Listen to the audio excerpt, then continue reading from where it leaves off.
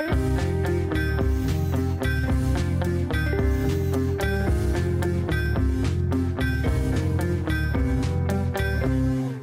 to Hacked in the Dark, a podcast featuring Forged in the Dark games and their designers. I'm Justin.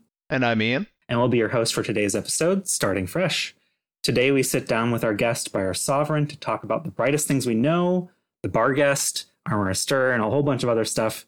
Welcome, Briar. Hi, thank you for having me. It's a pleasure. Briar, how long have you been a designer in the RPG space? It's kind of blurry. Game design has always been basically the only kind of career I ever saw for myself. Mm-hmm. I guess while I tooled around with little bits and pieces a long time ago, I'd say during university was probably where I got started doing actual, my own products. Oh, wow, okay. Do you do game design outside of the TTRPG space as well? Yes, my day job is video game design. Oh, I actually was not familiar with that. What games might people know you from? People would know me from Hat in Time, the 3D platform that came out a few years ago. Oh, yeah. Yeah, I'm familiar with that game. That was my first game design job, technically. What did you do? Well, I started off doing kind of design documents, so not really that far off from tabletop design in a lot of ways. How so? There's a lot of just pitching how mechanics are going to work, and obviously they get transitioned over to a programming side rather than just staying text. But it's a lot of similar skills, I think. Yeah, I've also done dabbling in the video game space, and there's a lot of transferable skills. Well, that's exciting for me to hear. As someone who might one day be interested in transferring in the other direction. We'll see. But I would love to talk a little bit about some of your non-Forged in the Dark games briefly before we get into the brightest things we know. Sure. You have a game, is it right to say it's probably one of your biggest TTRPG projects is Armor Astir? Oh, absolutely. Yeah. And I know that they're going to be doing a series on Friends of the Table, a really popular actual play podcast of Armor Astir. Would you like to give us a little pitch of Armor Astir and what's so special about it? Sure. Armor Astir is a powered by the apocalypse game. Not usually the staple here, but if I was going to sum it up really quickly, I guess I would just read out my big summary paragraph right at the beginning of the game. Armor Astir Advent is a high fantasy role-playing game about striking back against an authority that seeks to control you. It is a game of rival pilots clashing in steel-clad Astirs, of soldiers holding their own against their odds, spies and diplomats twisting the world to their ends. It is not a game of careful preparation or pleasant truces. It's hard to change the world without taking a risk. It is a fantasy mech game, very styled on Gundam, a few series of Gundam in particular, Escaflowne, a lot of mech staples. And with that game, I've done a little bit of a read through of it. You seem to have a similar philosophy as far as, we'll talk a little bit about the brightest things momentarily, but in terms of, it feels like you kind of like to start fresh with the mechanics, even of systems that people are starting to get familiar with or that have been well explored. Is there a reason for that?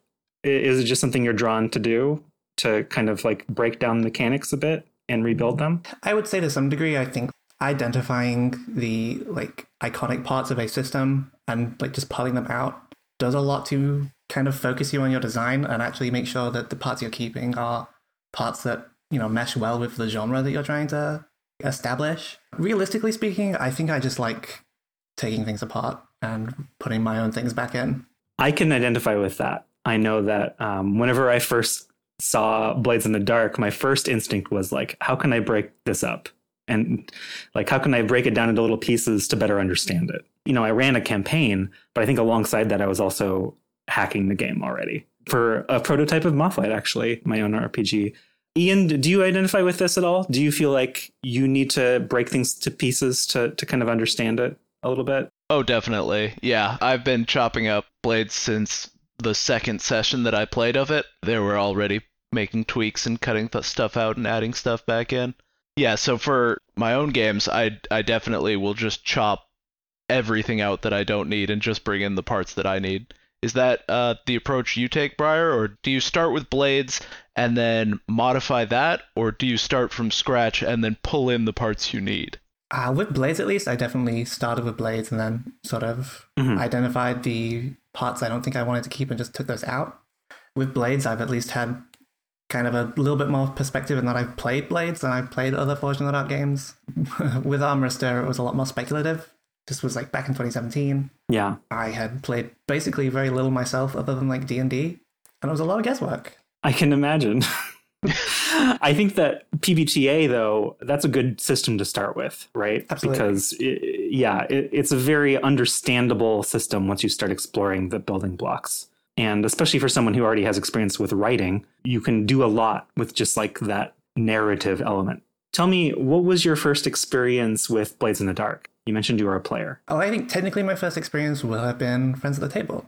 I will have been the Blades in the Dark season they did, Marielda. It's a good few years back at this point now, I think. But since then, I've had my own experiences, mostly one-shots, just either playing in or running it with my friends. And also, like other Forge in the Dark games, playing them makes it a lot easier to really identify parts of that system that you like personally chafe with, I think. Yeah, I really love the Marielda season, and it's interesting as an example for this topic in particular, starting fresh, because they used the rules as written, but it really doesn't feel like Duskfall at all, and it really feels like they made it feel like their own thing. So they did not start fresh, but they really did make it their own game just with the setting, which I find intriguing.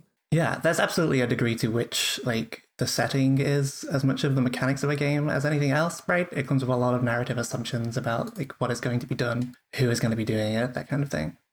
Definitely. Well, I first got interested in your Forge in the Dark designs whenever you participated in the Unusual Suspects Jam, which thank you very much, because your playbook was great.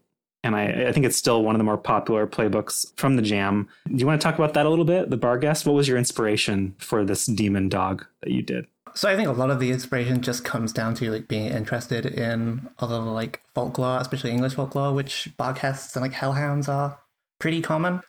I ran a Monster of the Week game not so long ago for a bunch of my work colleagues, and a Barghest was sort of the thing they had to deal with in that. I think a lot of it also comes down to Friends at the Table again. Yeah. Back when Bluff City was just starting up, there was a short arc called A Bowling Alley, a Boxer, and a Bird.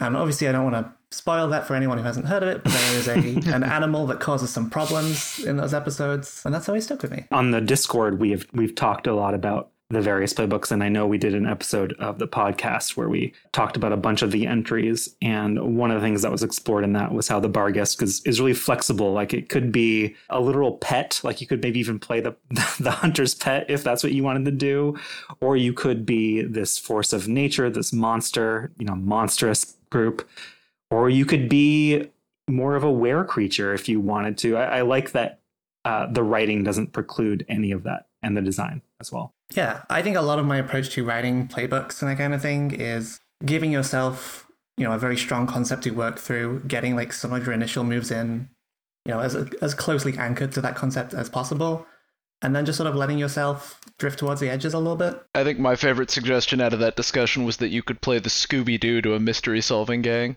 the Barghest, which be an interesting take.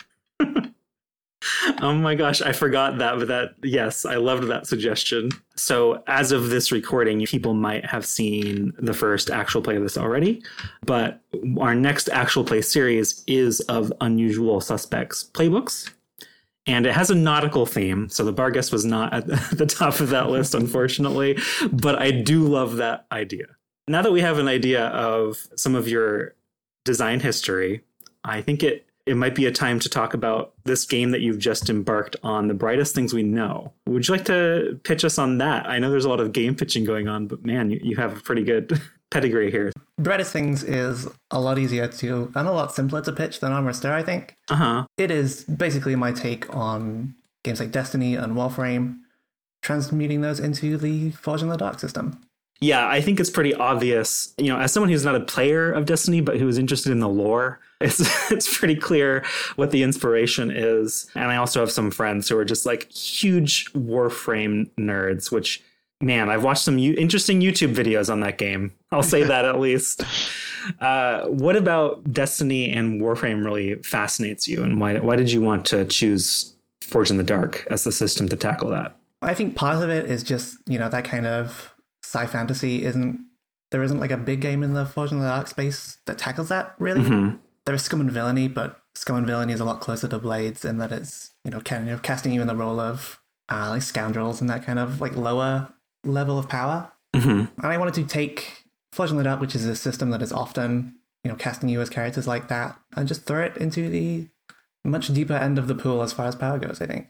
On my read through, one thing I noticed is it's pretty explicit that you are immortal. So as far as just to demonstrate the power level that we're talking about, like you cannot easily die outside of plot mechanics. Is that correct? More or less, yes. Yeah. If you end up in sort of a terrible situation where everyone in the party is kind of dead, it could probably go bad for you, but there is a mechanic then that just lets you come back from that anyway.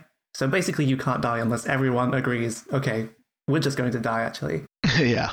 And yet there is still a strong retirement aspect. There's, the light can fade from you, I suppose, or your benefactor can remove it.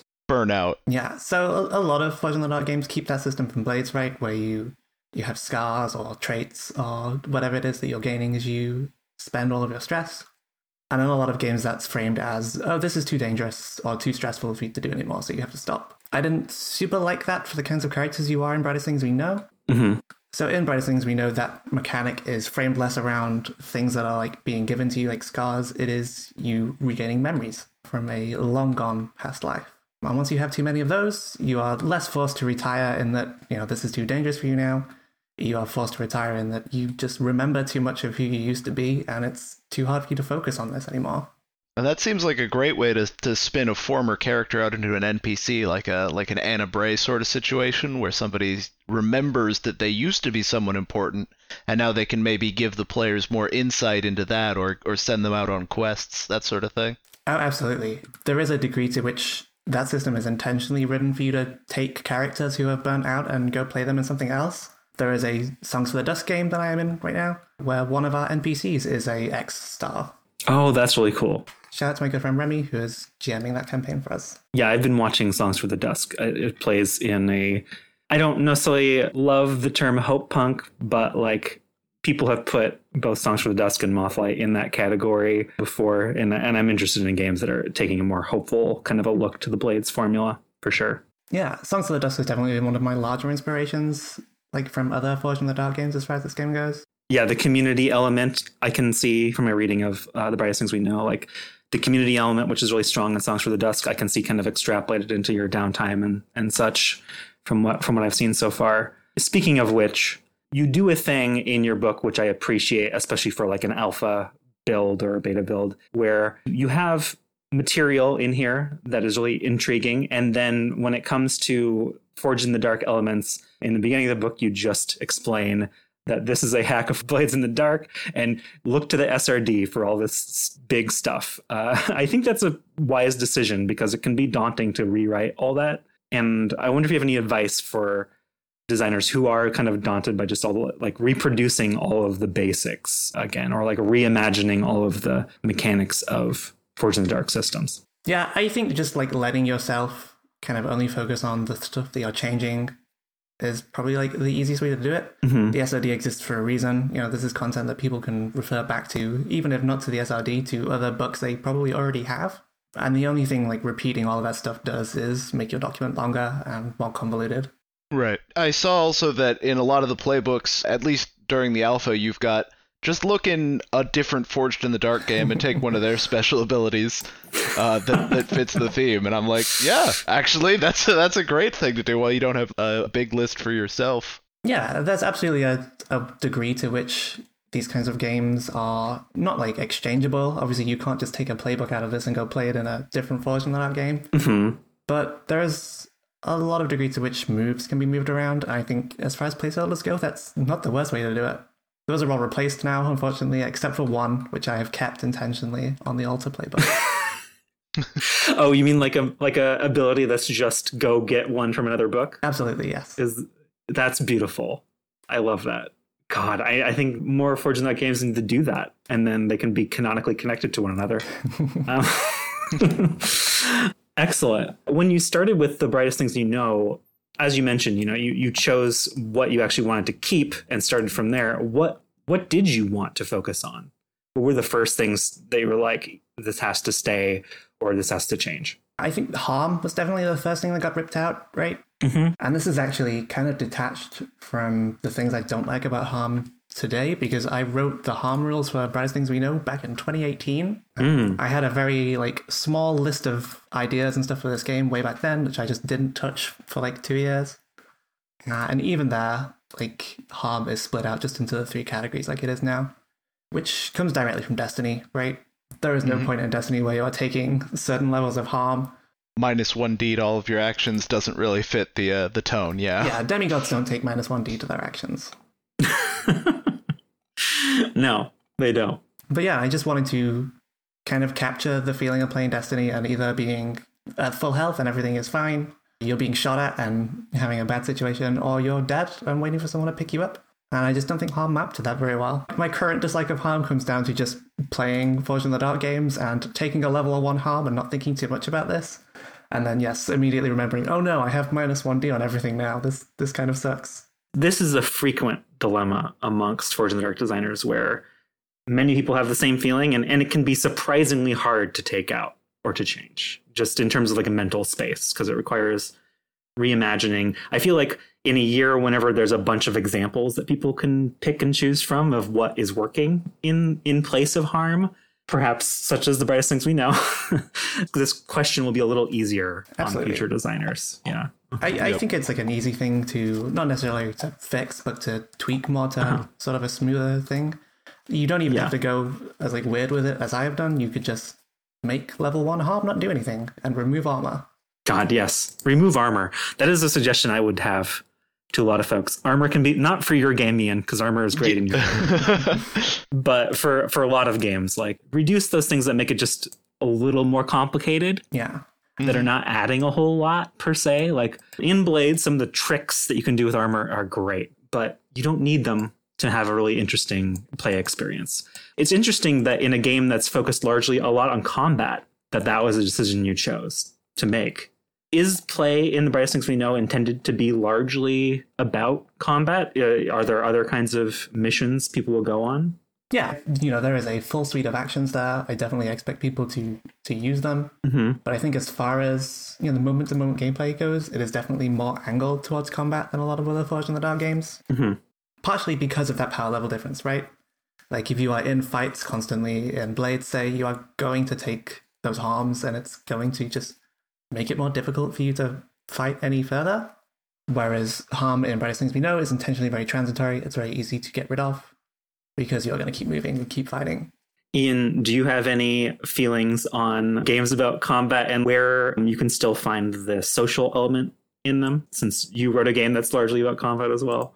Oh, definitely. Yeah, and I think it is important, especially in designing the missions, that you sort of can merge those elements. And I think the rumor system in Brightest Things We Know does that really nicely. How you slot the rumors in. Maybe we should go into that in a little more detail, but basically the way that you build up the missions has a nice level of, okay, these are people that you could potentially work with, these are enemies that you could work against, and so there's all these entities that you can talk to potentially help you in achieving your mission objective. Sure, yeah, I can go into that. A lot of the rumor stuff comes at its core down to the fact that Brightest Things We Know doesn't have crew types or like a ship type, skill and villainy. And the role those play in a lot of games is twofold, right? It's, here is a bunch of moves and things that you have access to, but it's also signposting to your GM, like, these are the things we want to be focusing on, right? Yeah. When you pick Hawkers in Blades in the Dark, you are not telling your GM, hey, we want to go do an assassination first, right? And I know I wasn't going to have those in this game because of how, much more streamlined what you are in this game is. So where a lot of that comes through instead is in the rumor system. And these are, what they sound like. They are rumors that you pick out in downtime, which is the ship phase in this game. And you're going to take those and you slot them into little briefings. They are kind of fill-in-the-blank mission descriptions. And this lets people in the group kind of pick out what missions they want to do without it being just something the GM has to infer based on what crew type they've picked. Yeah, I was very impressed with a lot of the random table elements that are still under construction, but I can tell are going to be really robust for creating these rumors and creating the missions and such. That's probably pretty important to create like a really interesting combat experience and what have you in these kinds of games. But one thing I'm realizing, we're talking about starting fresh, but one thing this game benefits from is a really strong origin point in games like Destiny and these other popular games that people have a relationship to. Can you talk about how that helps in the experience of like starting fresh whenever you have a lot of this pre-existing lore and social, a big social phenomena to kind of write on when designing your game? Sure. You mentioned lore there, and I think lore stuff kind of comes through less. I try very specifically to at least put new stuff into this game, whereas the world comes through. But I think having stuff you can draw on for just a general vibe really helps sell a product, right? Mm-hmm. People have an idea of what this thing is before they've even read it, and that does a lot of favors. It probably also, especially for Forged in the Dark game, helps with setting position and effect. Like when somebody says, I want to use Scour to cut through this spaceship bulkhead, someone can think of their experience with Warframe or Destiny and think, is that probably going to be limited effect, or is that going to be normal effect? Absolutely. It gives people expectations that can be met, right? Like, people are familiar with these games, they know the kinds of situations and kind of things they want characters in that world to be able to do. So when they come to a game and can read a move and know, oh, this is that thing that I've always wanted, or here is that thing I love doing in this other game. Gosh, yeah. Realizing that you can do the thing you always wished you could do in the level that you've played 100 times, that you've never been able to do just because of the constraints of the game. That's a fun thought as far as position and effect. Yeah, definitely. Just even invoking Warframe in the description changes my thinking of how you'd use the flow action, which is for jumping and moving. And normally I would say somebody probably has zero effect to jump to the top of a skyscraper by just parkouring off of walls. But that's sort of a basic feature in Warframe, so... Yeah, and a lot of that is why I feel comfortable taking out things like armor, because you are just a different type of person, right? Right. The tier in this case, which I didn't see any references to tier. Nope. The tier is kind of standardized, and you don't really need those delineations because everyone is just a badass and your enemies are, ridiculous. So why delineate which is what is a mook versus a boss whenever you can just do that narratively? You also have something that's really developed or that is obviously receiving a lot of attention in the design of this game is your downtime. Your downtime functions kind of uniquely compared to a lot of Blade's downtimes. Would you like to talk about that a little bit and what went into your thinking on the hours system? Sure, yeah. So I find a lot of downtime in these kinds of games ends up being very leisurely, right? It is long sessions where people are sitting around picking out actions and things. And I don't think that really meshed with the fiction I wanted for what the life of this kind of character is like. So I wanted a system that much more emphasized, you are here very briefly and then you are back out again. And that's why rather than saying, oh, you have 2 actions, pick from this list, whatever you want those actions to be, those scenes can be as long as you like. You have hours to spend. And all the actions either cost a flat amount of those hours or you are spending a variable amount to get a better result. My immediate thought whenever I read about that system was, this is really cool, and it would be that much harder to design. Have you run into that at all, or have you found it to be easier than I would imagine? I mean, it's been fairly straightforward to me, right? None of the actions use more than 3 hours, and it's not that hard to sort of balance the benefits you're getting out of them for the time you're putting it in. Mm-hmm. For people who think this is a cool system and want to design one of their own, how do you weigh the priority of each action? Because there's a narrative conceit, for a lot of games where it's an action should take this long compared to another action. But then there's also the balancing conceit of an action that costs fewer hours should maybe do less than one that costs more. How do you balance those priorities? A lot of it comes down to, I think, taking stock of which actions are going to be more demanded by play, right? Mm-hmm. People are naturally going to pick up blights as they play. They are going to spend light as they play. So actions that get rid of those and clear those out so they're ready for the next strike need to be affordable, right? If you were playing Blades and getting rid of stress costed you all of your actions every time, that gets boring mechanically and also boring fictionally, right? You never get to do any of the other stuff. So I wanted to make sure people had room to pick the less required things and spend time doing those instead. I think that's a good way to go. I really like the concept, especially for the conceit of you're all traveling on a ship together or in this headquarters essentially. And it feels like you were going on missions every day, right? Is kind of the conceit. Every 24 hours, it's you clock in and you go on your mission. That's kind of the conceit? Yes. Absolutely, yeah. Stars don't need rest, so No, but they are on a strict 24/7 schedule, which I I find actually kind of comforting. It gives them some humanity despite like the otherworldly nature of a lot of what they do. absolutely. And part of that, I think, comes through in the fact that the more memories you have, the less time you have in the ship actions phase, because you are remembering that you used to be a person, and kind of makes it hard to focus on doing other things. Right. And I like how the Crow playbook, which is one that you would probably play as more like a tinker kind of character, can get extra hours to work on their projects without setting them too far behind the other playbooks. Absolutely, yeah. Because playbooks in this game are a lot more minimized. They are 4 actions as opposed to 8, I think, in standard Blades. 12. Oh, 12, damn. Yeah, because they are so much smaller, for the most part, in most of the playbooks, I don't really devote any of the actions towards downtime stuff. But that kind of carves out a nice space for the Crow to have a lot to play around with in that space. And the hours system that you have does, I imagine, leave a lot of flexibility in terms of additions to the game, in terms of abilities that can adjust the hours you use without it feeling like such a penalty to like lose out on a whole downtime action, in Blades, or to gain a whole downtime action in the same sense. You mentioned that as you start to learn more about your former life, you spend more time researching it and you lose out on some of that recovery time that you would normally have. What is the intention behind like having this slight spiral potentially, where the more you learn about yourself, the quicker you descend into your old life? Yeah, so in a lot of Forge in the Dark games, retirement is generally something you want to avoid, right? You want to keep playing that character, you want to stay in that campaign. Brightest Things We Know is intended to be a little bit different to that, I think. It is designed in such a way that these stars are going to burn out. And there is a lot you can do to do that faster or a little bit slower, but it's going to happen probably. It is designed to make it hard to not happen to you.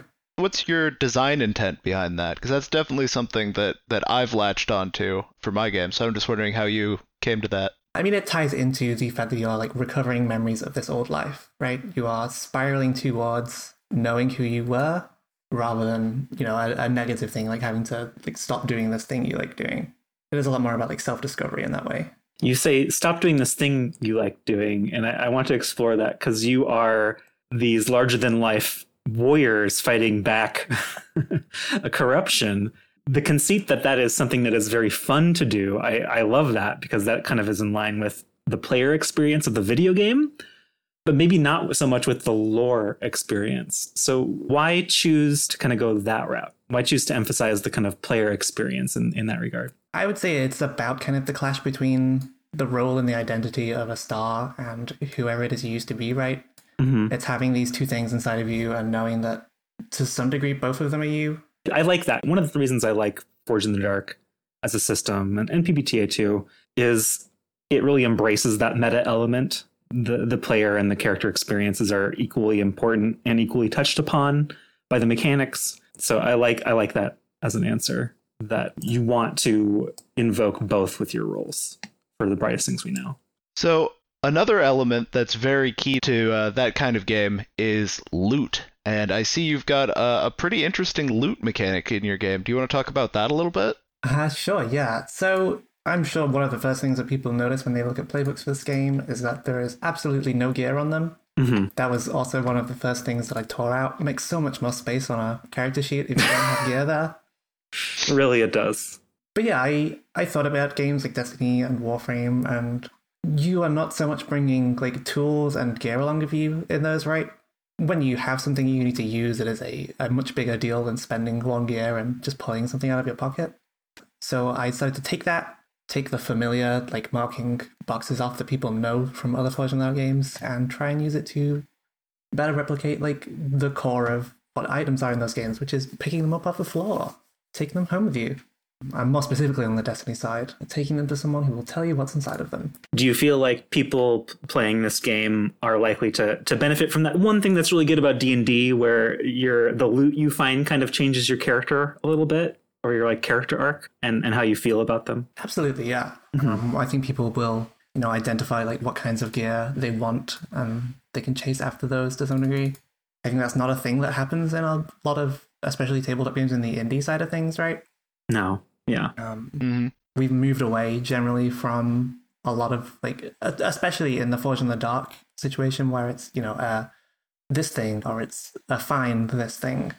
Yeah. Quantum gear. Yeah. Yeah. I wanted to bring back very specific items and objects in the world. And you bring in one of my favorite parts of Destiny, which is having cool little lore quotes on each piece of gear, which that's a very fun way to build out the setting. Yeah, I absolutely couldn't resist adding those in. That was a good decision. It kind of makes me want to, instead of the explainer text in all of the playbook moves that I do, it almost makes me want to just like try to convey that in a lore quote somehow. But I love that each piece of gear is kind of its own ability, but it's also a little bit more than that. What is your kind of goal for what place in the character will your gear take? Because gear can be, I imagine, changed out. It can probably be modified, or you can get it upgraded. Are you hoping that whenever someone finds the piece of gear that is like theirs, or that will be theirs if they stick with it, or is the idea that they are constantly changing gear like in a lot of these games? I think there will be to some degree. They have these things. They know, if I'm going on a strike against this faction, like I have this piece of gear that is particularly useful against them. Mm-hmm. I do think that people will find ones they want to stick with. A lot of the time that went into making the playbooks lighter weight was knowing that I'm going to have moves coming from other sources like these. So I wanted to make sure they felt like impactful. I think it works. I think people have played around with gear as special abilities before, but I don't know that I haven't quite seen someone go the step of doing that and taking out like every other piece of gear in the playbook, which to me is choice, because you want that light playbook feel. This will give you that. That's for sure. There's also the option that you have here where you don't have to really bounce these moves, because these abilities, because they're part of an item, that can be broken. It can be changed out. It can be, you could wait to give them to the player until the right moment when they're ready, the moment they're ready. How do you imagine players finding this stuff? Is it like reward for a really difficult boss fight or something else? Yeah, so for the most part, they are just picked up through play, right? I think a lot of the fun of games like Destiny is taking home like engrams and then just decrypting a whole bunch at the same time and seeing what's in there for you. Yep. So yeah, a lot of it ties into just the successes on rolls. I think you can immediately mark loot and just take something if you want from whatever that roll was. Or you can save all of that space and just wait for the end of the strike and get a chance at a slightly better reward. Yeah, I really like the weapon system and how it invokes Destiny, and particularly coming back to the idea of having tactical involved combat. I love the armor barriers and regeneration system with secondaries, where certain players will have the right weapon to beat an enemy, and that's the only one that works against them. But then also how those weapons then have like a limiting factor that requires you to get yourself in the right position. I imagine that leads to a lot of really cool combat scenes. Yeah, a big focus with that kind of thing was, how do I bring in like a 3-tiered weapon system to Forge in the Dark, have all of those tiers feel like they have a unique purpose without also making it vastly like complicated compared to everything else. And I think like a lot of that came down to just giving them identities that were unique, but without like making there be too much rules involved in that. How do you avoid the situation in the example Ian gave where no one has the right piece of gear? Well, then you just have to find a different way around it, don't you? I see. It's the story games for a reason. That's actually something I'm fascinated on that you just touched on. I was actually talking with Ian about it before the episode, of invoking elements that we often consider unique to video games or board games and adapting them to tabletop games and vice versa. So there very well could be a situation in a video game where you don't have the right piece of equipment. But in a story game, that's rare because we can usually figure a way around it. Do you think about that a lot as someone who's done video game design and what have you? Do you think about a lot about how different ways of thinking between platforms and between genres can inform one another or add depth to one another? Yeah, I'm a big proponent of the luxury of tabletop games is that you don't have to follow the rules. You know, there's always things you can bend and break. There's always new things you can bring in to like make things work the way you need them to do. But I do think there is a lot that they can learn from video games. Yeah. Obviously, the upside to video games is that there is a lot of math and stuff there that can be handled far easier than ever at your table. But there's also a lot of games that are very simple and do a lot of things. Like Into the Breach is a big one, I think. God, I love that game. Sorry. It stuns me that Into the Breach hasn't been like embraced much more in like the tactical tabletop sort of area. Oh yeah. Yeah, really, truly. Yeah, so I think you can get a lot out of just looking at games you like, looking at things that work for that game and figuring out how they can be done at table instead. Yeah, I mean, it is a thing right now, people adapting video games to the tabletop space and what have you. And RPGs as well are breaking into the tabletop board game space a little bit more recently.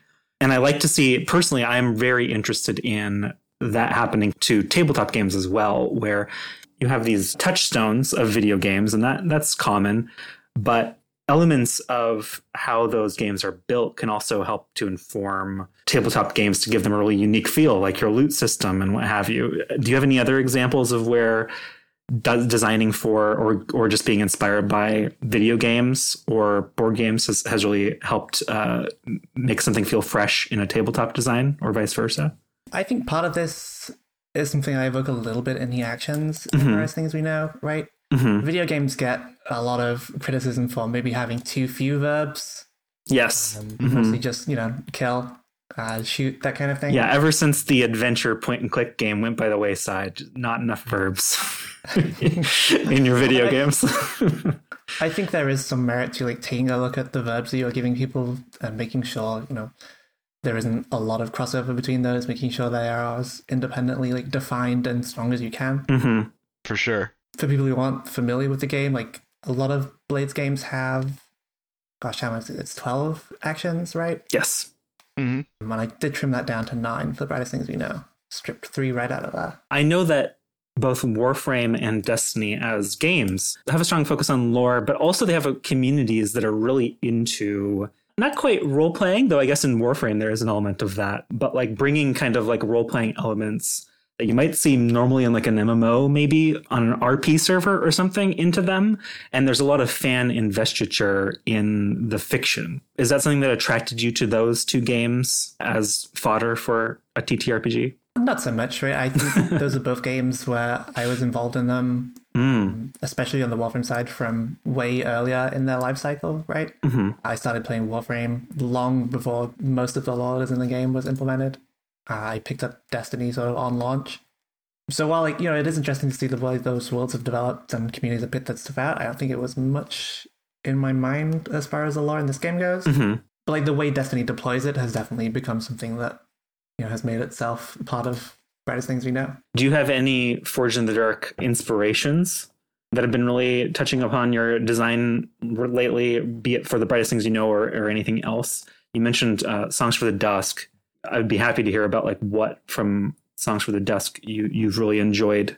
We haven't had Riley on yet to talk about it, but I would love to. Yeah, Songs for the Dusk has definitely been a big inspiration as far as another Forged in the Dark game that is a lot more like hopeful and positive goes. Yeah, I think Songs has also done a lot of like stripping away certain parts of the Forged in the Dark staples that were very helpful to me thinking about that stuff originally. And Forged in the Dark games writ large, just very helpful in playing them and figuring out which parts of that system that are used in a lot of hacks don't really mesh with me and I know wouldn't work for this system. Another one I was wondering about is the glory mechanic, which in the version out on itch isn't developed too much, but I was wondering if that was inspired from something or more of just a replacement mechanic. Yeah, it's more of a replacement. I think that's one of the elements that are a little bit underdeveloped, a little bit underbaked at the minute.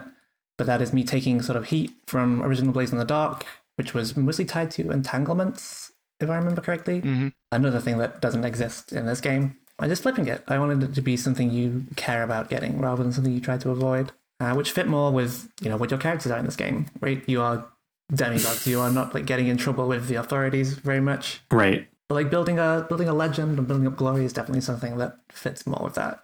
I think one of the things I have really enjoyed the most about reading through the doc that you have out now is in the lightness of the character sheets and the way that you've woven a lot of fiction into them. I imagine having more space to include that is helpful, but also how you present this format for the characters, for each character sheet, and then you kind of break it with every playbook by having these playbook specific mechanics that really make everyone feel different. That seems like a fun thing to design for, but it also seems potentially really complicated to think about. Do you enjoy thinking through like how to make these playbooks feel really different from one another? And what's your process for that? Like, how do you know if you've hit the right element there? Absolutely, it's something I enjoy. This is something I got a lot of experience with making the playbooks for Armor Stir, which is drawing on like a lineage of PBTA games where the playbooks tend to be a lot more defined, a lot more specific. Right. I know a broad complaint a lot of people have of Blades in the Dark games, well, Blades, but also like Forged in the Dark games more broadly, is that the playbooks like don't really feel too unique, right? They are a collection of moves that any playbook can take if they want. They are action ratings that are in places, you get 4 dots, you can put those anywhere. Aside from that, it's mostly just gear that makes them specific, right? So I knew I wanted to take the playbooks in this game and give them something that felt like only they could have, that felt specific and really like defined them. As far as my progress with that goes, my process, I should say, it mostly comes down to taking a close look at what the concept is for that playbook, taking a look at the actions that they have, and trying to give them something that like meshes well with that, right? That synchronizes well with the things you're going to be doing, and either rewards you for doing that well or like helps you do that in specific ways. Yeah, I really like this particular example from Cetus the shark. I think what does it say here? Shark, shark, shark, shark, shark, shark, shark. Shark. That's all the text. Oh, okay. I'm sorry. I thought that was final. I'll have to look forward to that and see what that turns into in the final game. No, but to be serious, I actually do appreciate that element of it. It reminds me a lot of kind of the playbook design in Masks, which is something I'm really fond of in terms of having each playbook, work roughly the same, but have some really unique element to it that makes them play differently. And it's something I do appreciate about PBTA games over Forged in the Dark games, in that, each playbook is kind of its own self-contained thing. Yeah, it's interesting you mentioned Masks, because that was actually one of the games that I looked at a lot while designing these specific playbook abilities. Mm-hmm. The ones that I immediately come to mind whenever I'm reading through these, like Urban Shadows, Masks. There's a few others that kind of take the playbooks and really kind of make each one feel very unique through some kind of special mechanic. Passion de las Pasiones also has something kind of like this, potentially. But that's something I could see happening in the Unusual Suspects jam as well, was people deciding to really buck the more generic trend of a playbook and do something more PBTA-like, in the sense of like, this is the movie monster playbook, and it only really works as a movie monster, and that's okay. I like seeing that kind of stuff. Yeah, I think it's okay for playbooks to be like very specific, because there are going to be a whole bunch of them, right? People can pick and choose what they want.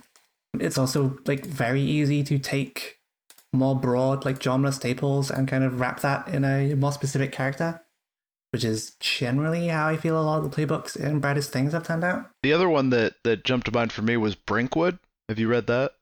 I'm not familiar with Brinkwood, no. They have a mask system. So you have a very light playbook, and then in Brinkwood, your power, actually, a lot of your special abilities and stuff comes from a mask that you choose to wear and is like spelled by the Fae or something. And so it's kind of like putting on a new costume every time you go out. And in some ways, there's actually are some parallels to the Brightest Things we know, in terms of you have a powerful patron who in that game infuses you with magic and provides you with these masks, as opposed to the light and stuff. But definitely some, now that I think about it, yeah, I can see where you would see the connection there, Ian. Yeah. Each mask is unique too, like the stars, which I thought was an interesting change from the Destiny lore. Because, in Destiny there's a whole bunch of guardians, but in this there's just these 8, I think, stars. There's 9 in the core book, yes. 9, yeah. speaking of playbooks, we know that you like designing them. Are we going to expect more playbooks in the final game, or what is it you're focusing on now that you have this initial pitch? I'd say right now I'm mostly just focused on kind of filling out, making sure the tables, strikes are filled out, filling out all of the faction stuff. I think that's the most underdeveloped right now. I want to make sure people have lots of examples for what it is they're doing and seeing out on strikes. Possibly more playbooks in the future. They happen to be very easy to make for this game because they're so trimmed down.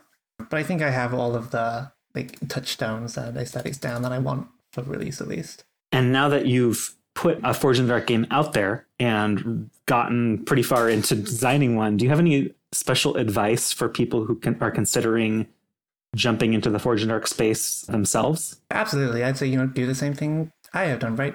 Take a look at the genre that you are trying to evoke or bring to the table. Take a look at the systems in Forged in the Dark and figure out which of those ones don't match, right? Mm-hmm. And just remove them. Consider what would fit better in that place.